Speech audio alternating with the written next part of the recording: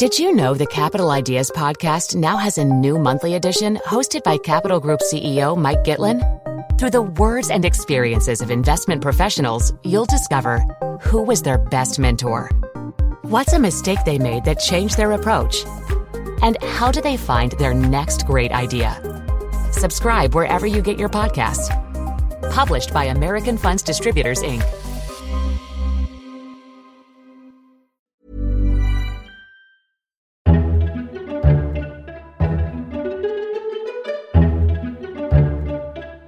Welcome to FT Politics, your regular discussion on what's happening in Westminster from the Financial Times. I'm Sebastian Payne.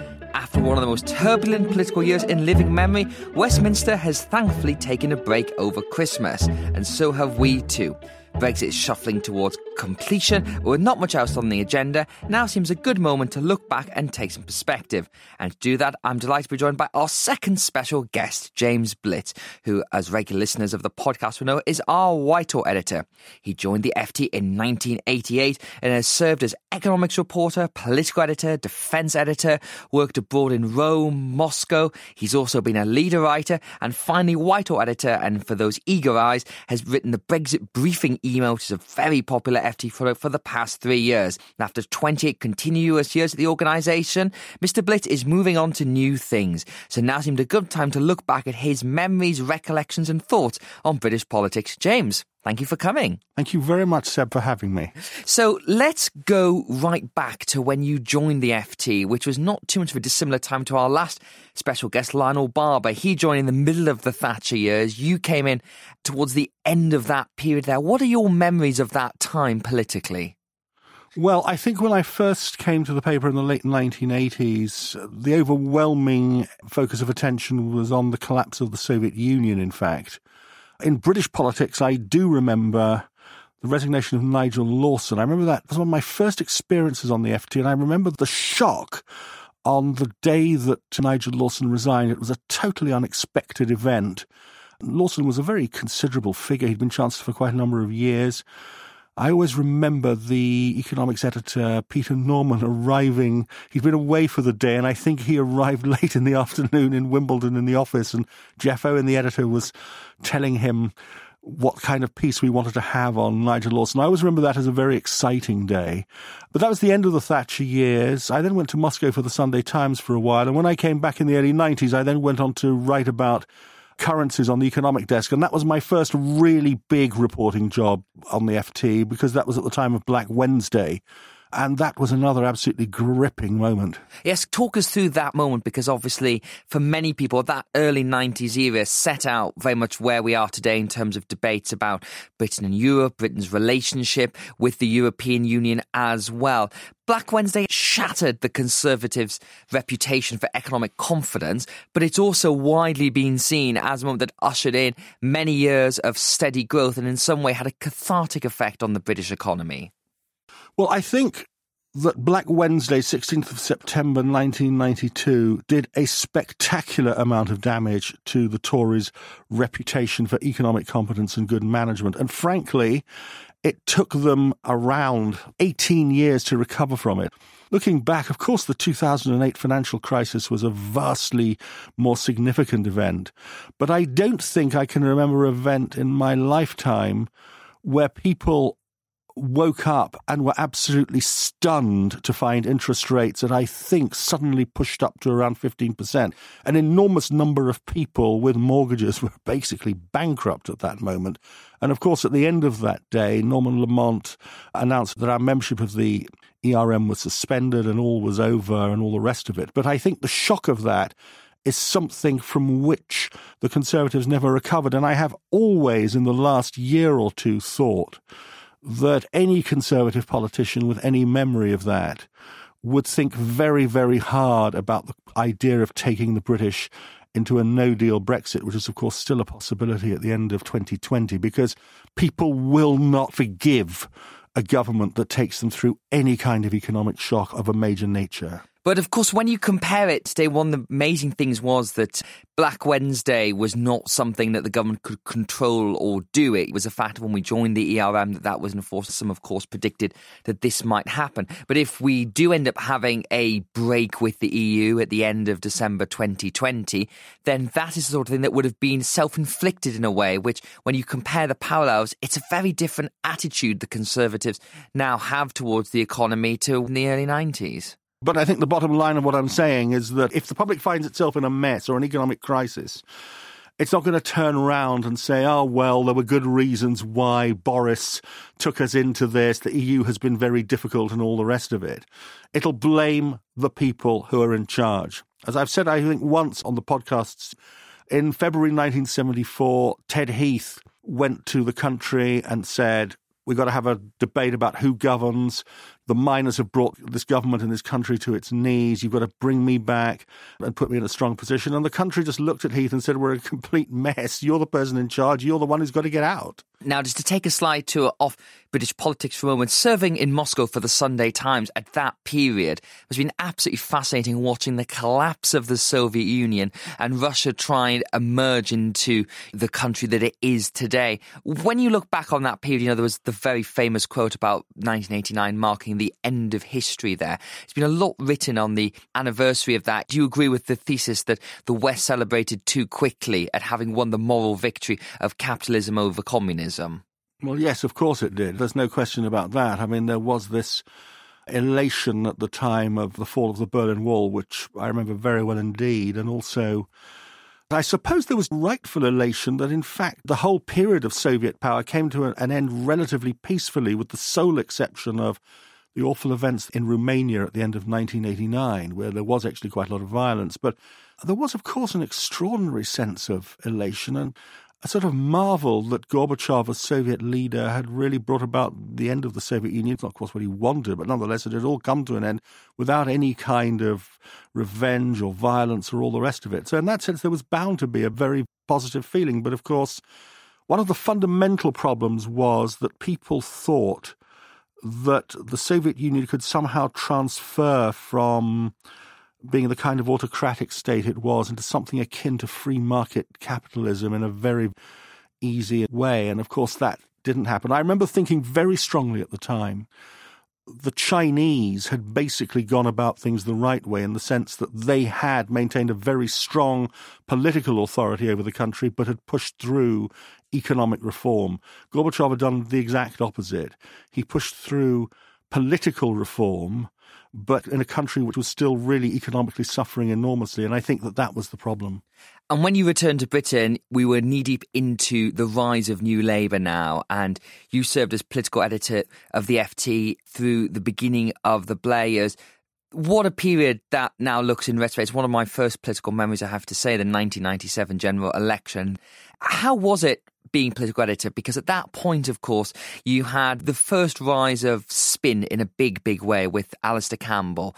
And that is something that has obviously been much scrutinised, particularly today, as Boris Johnson's Downing Street are also criticised for many of the things Tony Blair's Downing Street was. How was it day to day at that time? Well, I think the thing one wants to say is that, and it's quite relevant to what's happening now in British politics, is that when you've got a situation of minority government or hung parliaments or a government with a very small majority, as John Major did in the mid-1990s, then it's something of a field day for journalists, because number 10 is not really strongly in power, and you can go around the lobby of the House of Commons and you speak to different people. And as a journalist, you actually are in a position of control because you can see the different factions playing themselves off. The situation we're now moving into in the UK is actually quite similar in some ways to what you had in the Blair period, which is a government with a very strong majority. Obviously, Johnson doesn't have one as big as the majority that Tony Blair had in 1997 and 2001. But even so, we're moving into a situation where the government is in control.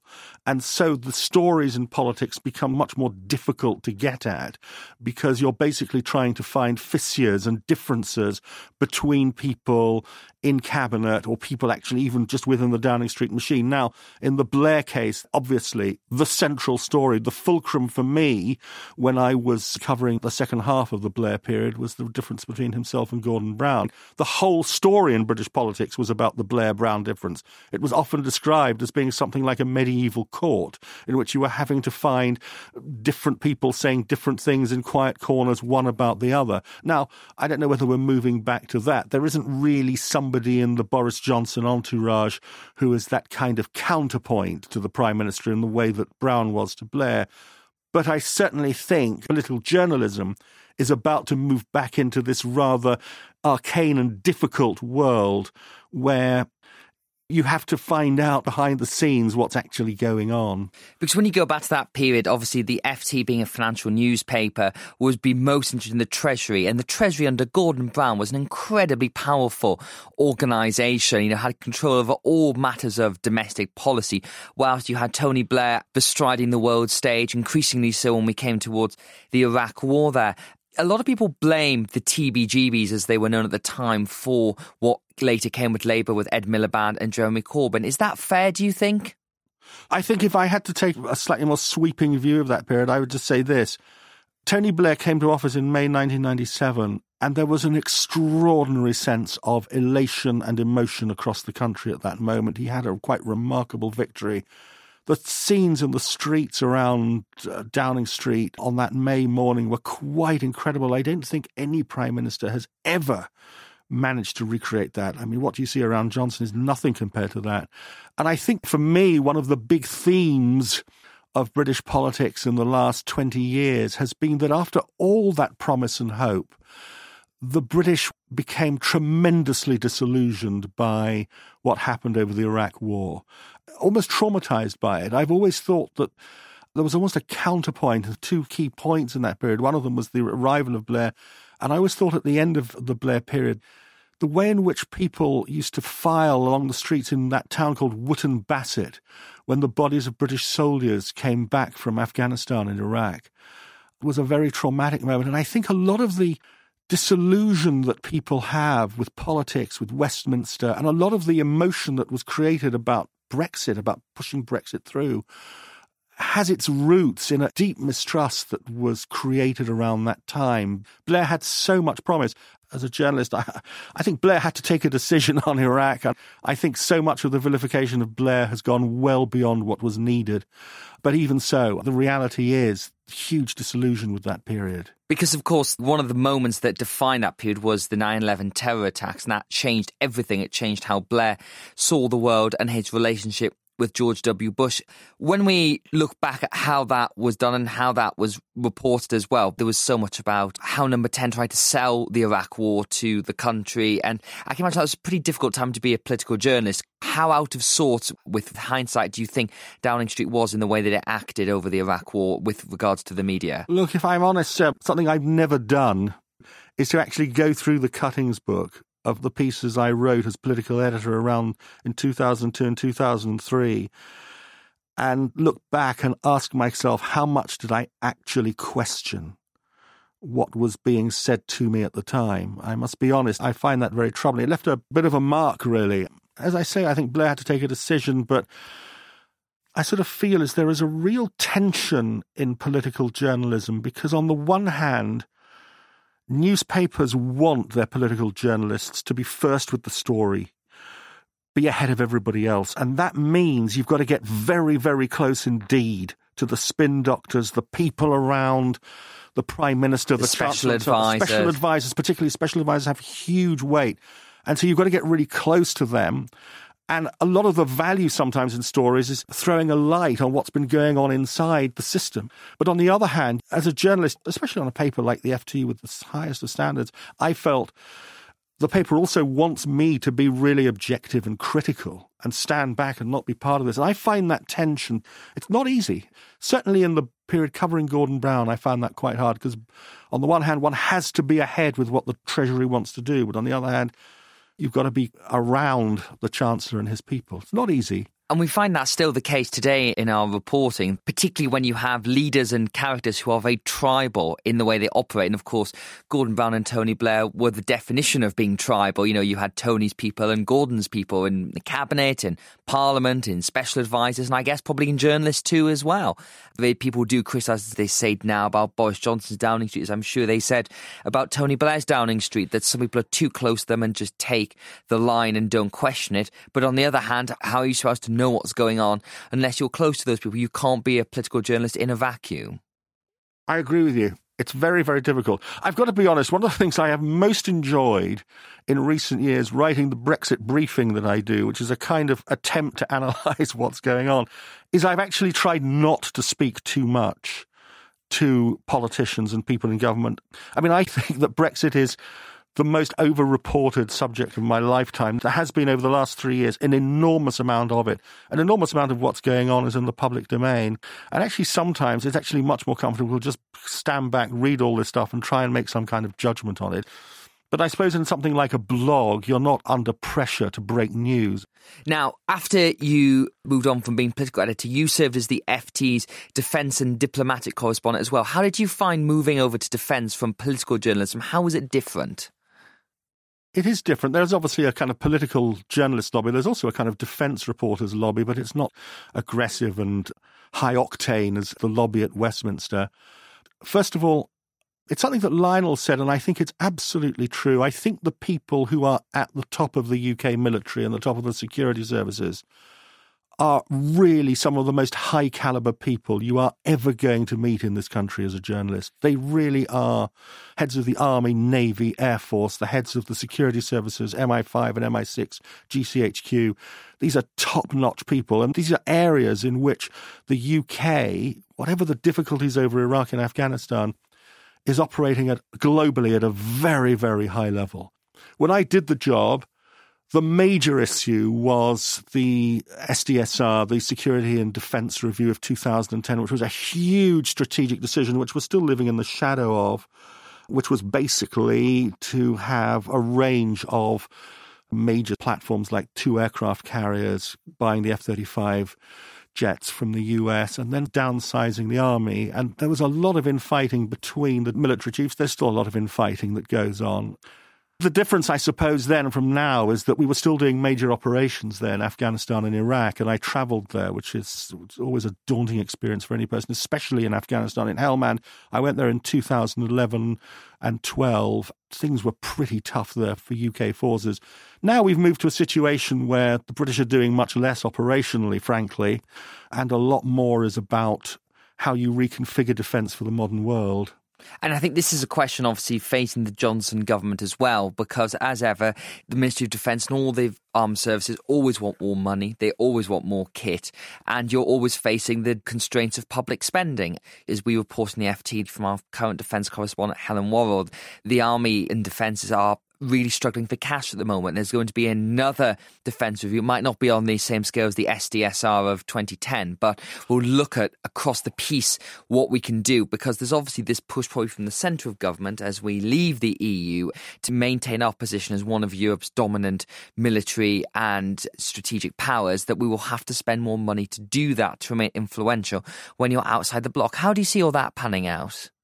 There's always pressure on spending for the military. The key problem for the British is they've taken a very, very big set of decisions in terms of having aircraft carriers and spending on the Navy and the Air Force, and it's the Army which is really feeling that it's been at the receiving end of a lot of the cuts. I mean, the size of the Army has been significantly reduced over the last 8 or 9 years.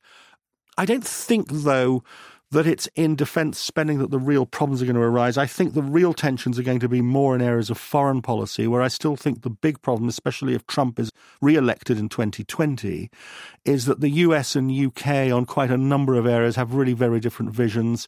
We're very, very different from the Trump administration on the question of Iran. The British were huge players in making sure that the Iran nuclear deal was finally signed in 2015 as part of the E3+3. I covered that pretty closely, and Britain played a very important role there and has a very good knowledge of the whole of the Iranian nuclear program and all of that.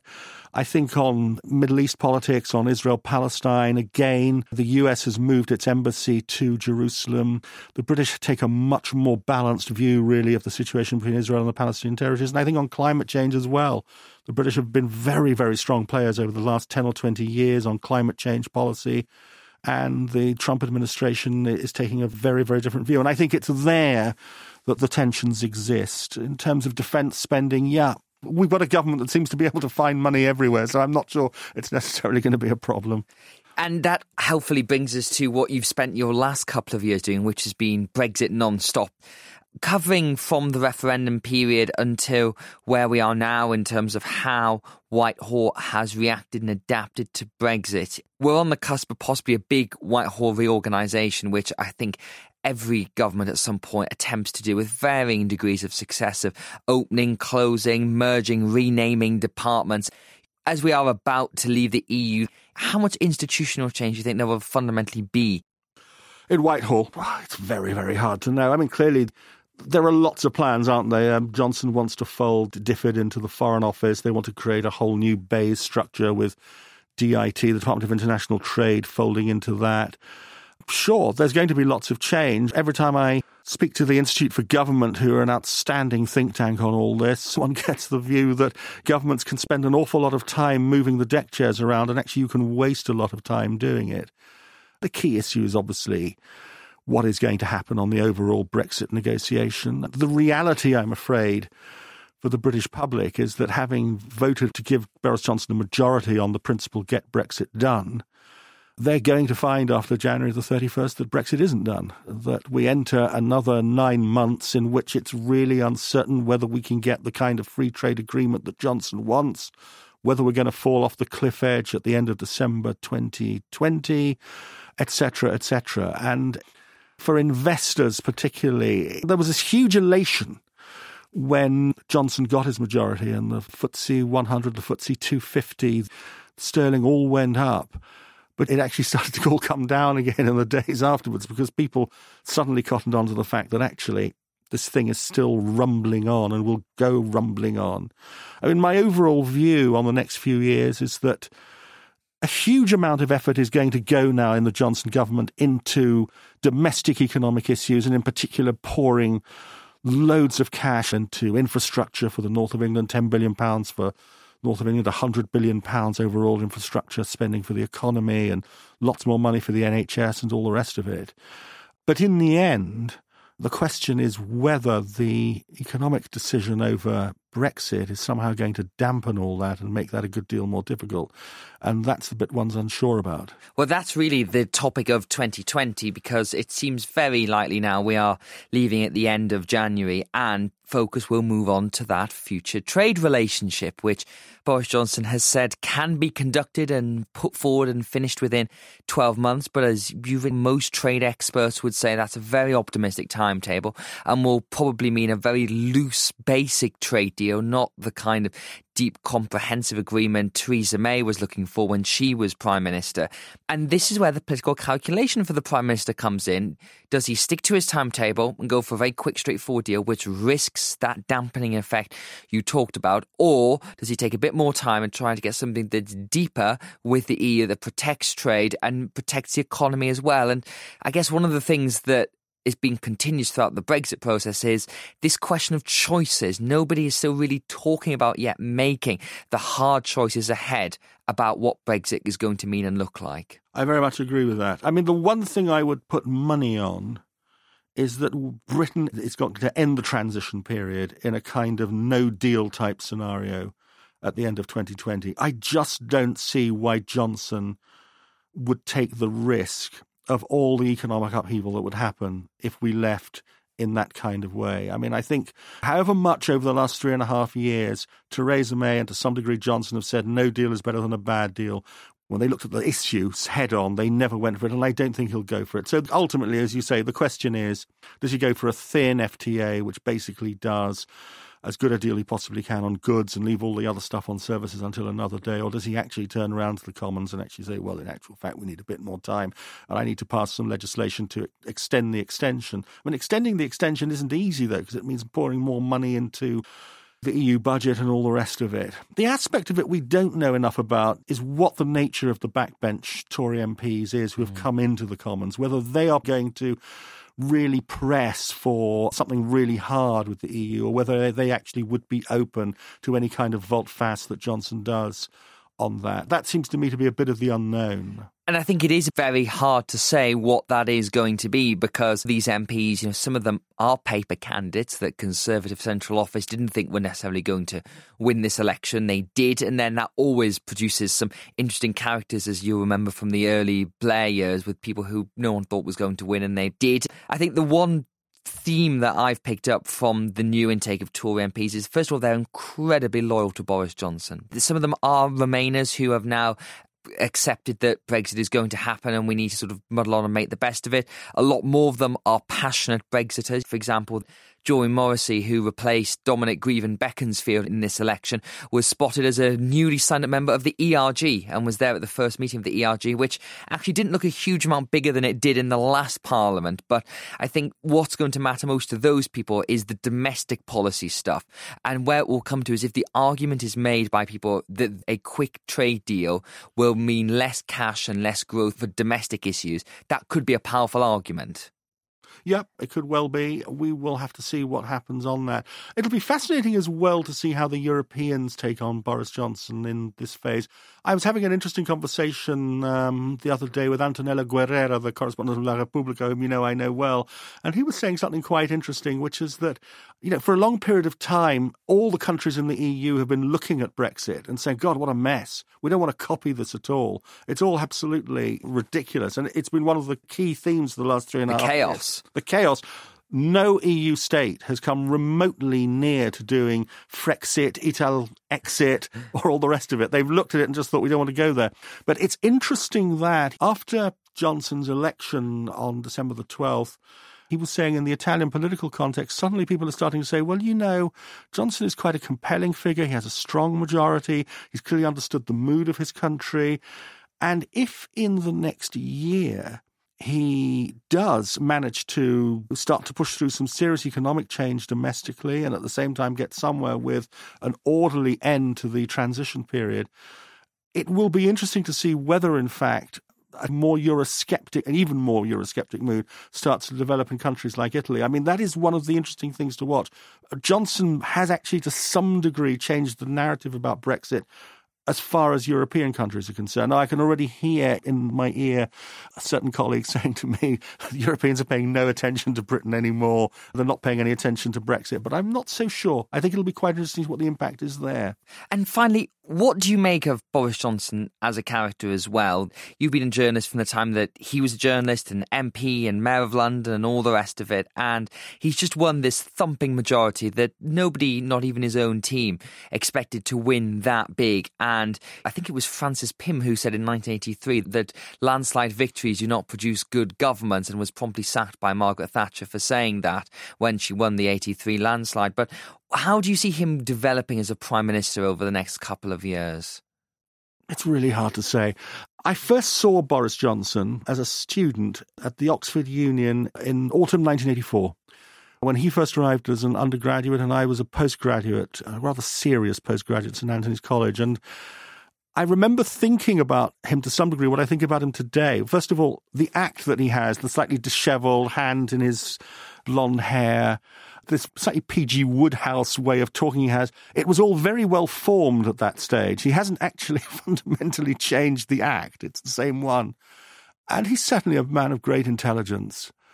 But it's really hard to know how things are going to develop for him over the next few years. One thing I do think about him is that he's fundamentally a newspaper columnist. If you look at his public performance, he writes out a speech like an article and he then declaims it, and he enjoys declaring it. That is his operating style.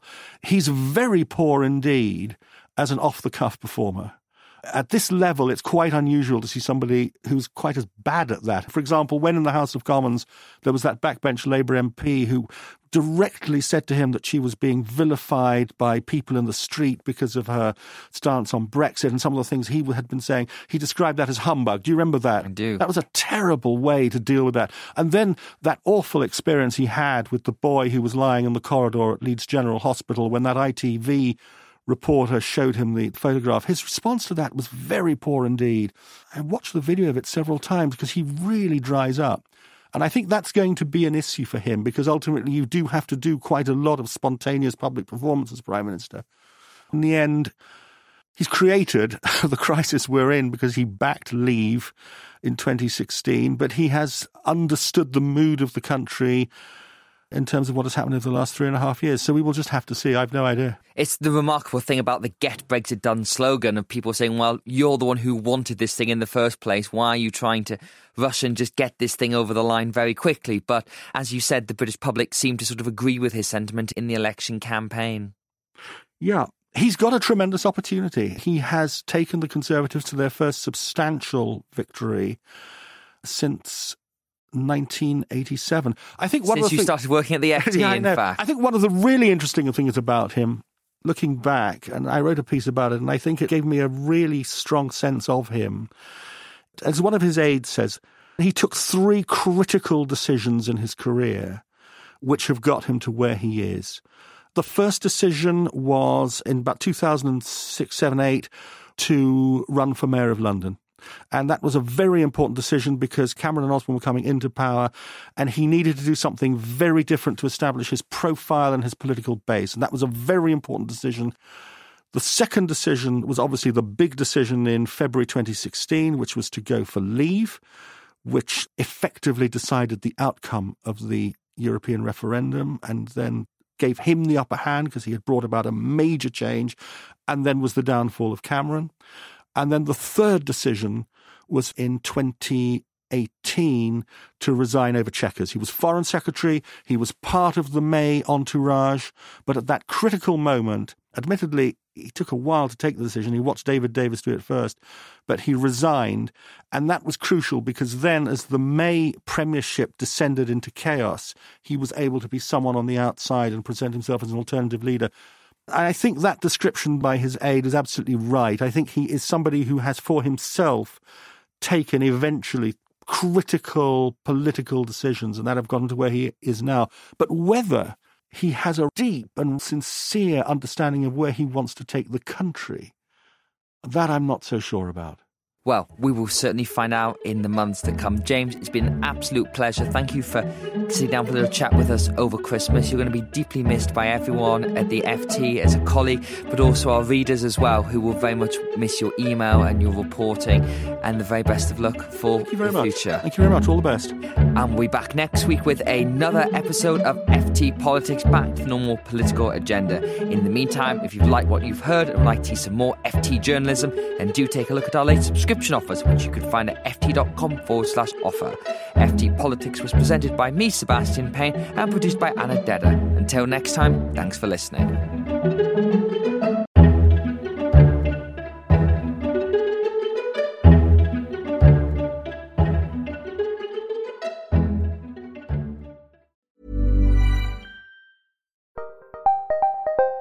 Did you know the Capital Ideas podcast now has a new monthly edition hosted by Capital Group CEO Mike Gitlin? Through the words and experiences of investment professionals, you'll discover who was their best mentor, what's a mistake they made that changed their approach, and how do they find their next great idea. Subscribe wherever you get your podcasts. Published by American Funds Distributors, Inc. When it comes to your finances, you think you've done it all. You've saved, you've researched, and you've invested all that you can. Now it's time to take those investments to the next level by using the brand behind every great investor, Yahoo Finance. As America's #1 finance destination, Yahoo Finance has everything you need, whether you're a seasoned trader or just dipping your toes into the market. Join the millions of investors who trust Yahoo Finance to guide them on their financial journey. For comprehensive financial news and analysis, visit yahoofinance.com. The #1 financial destination, yahoofinance.com.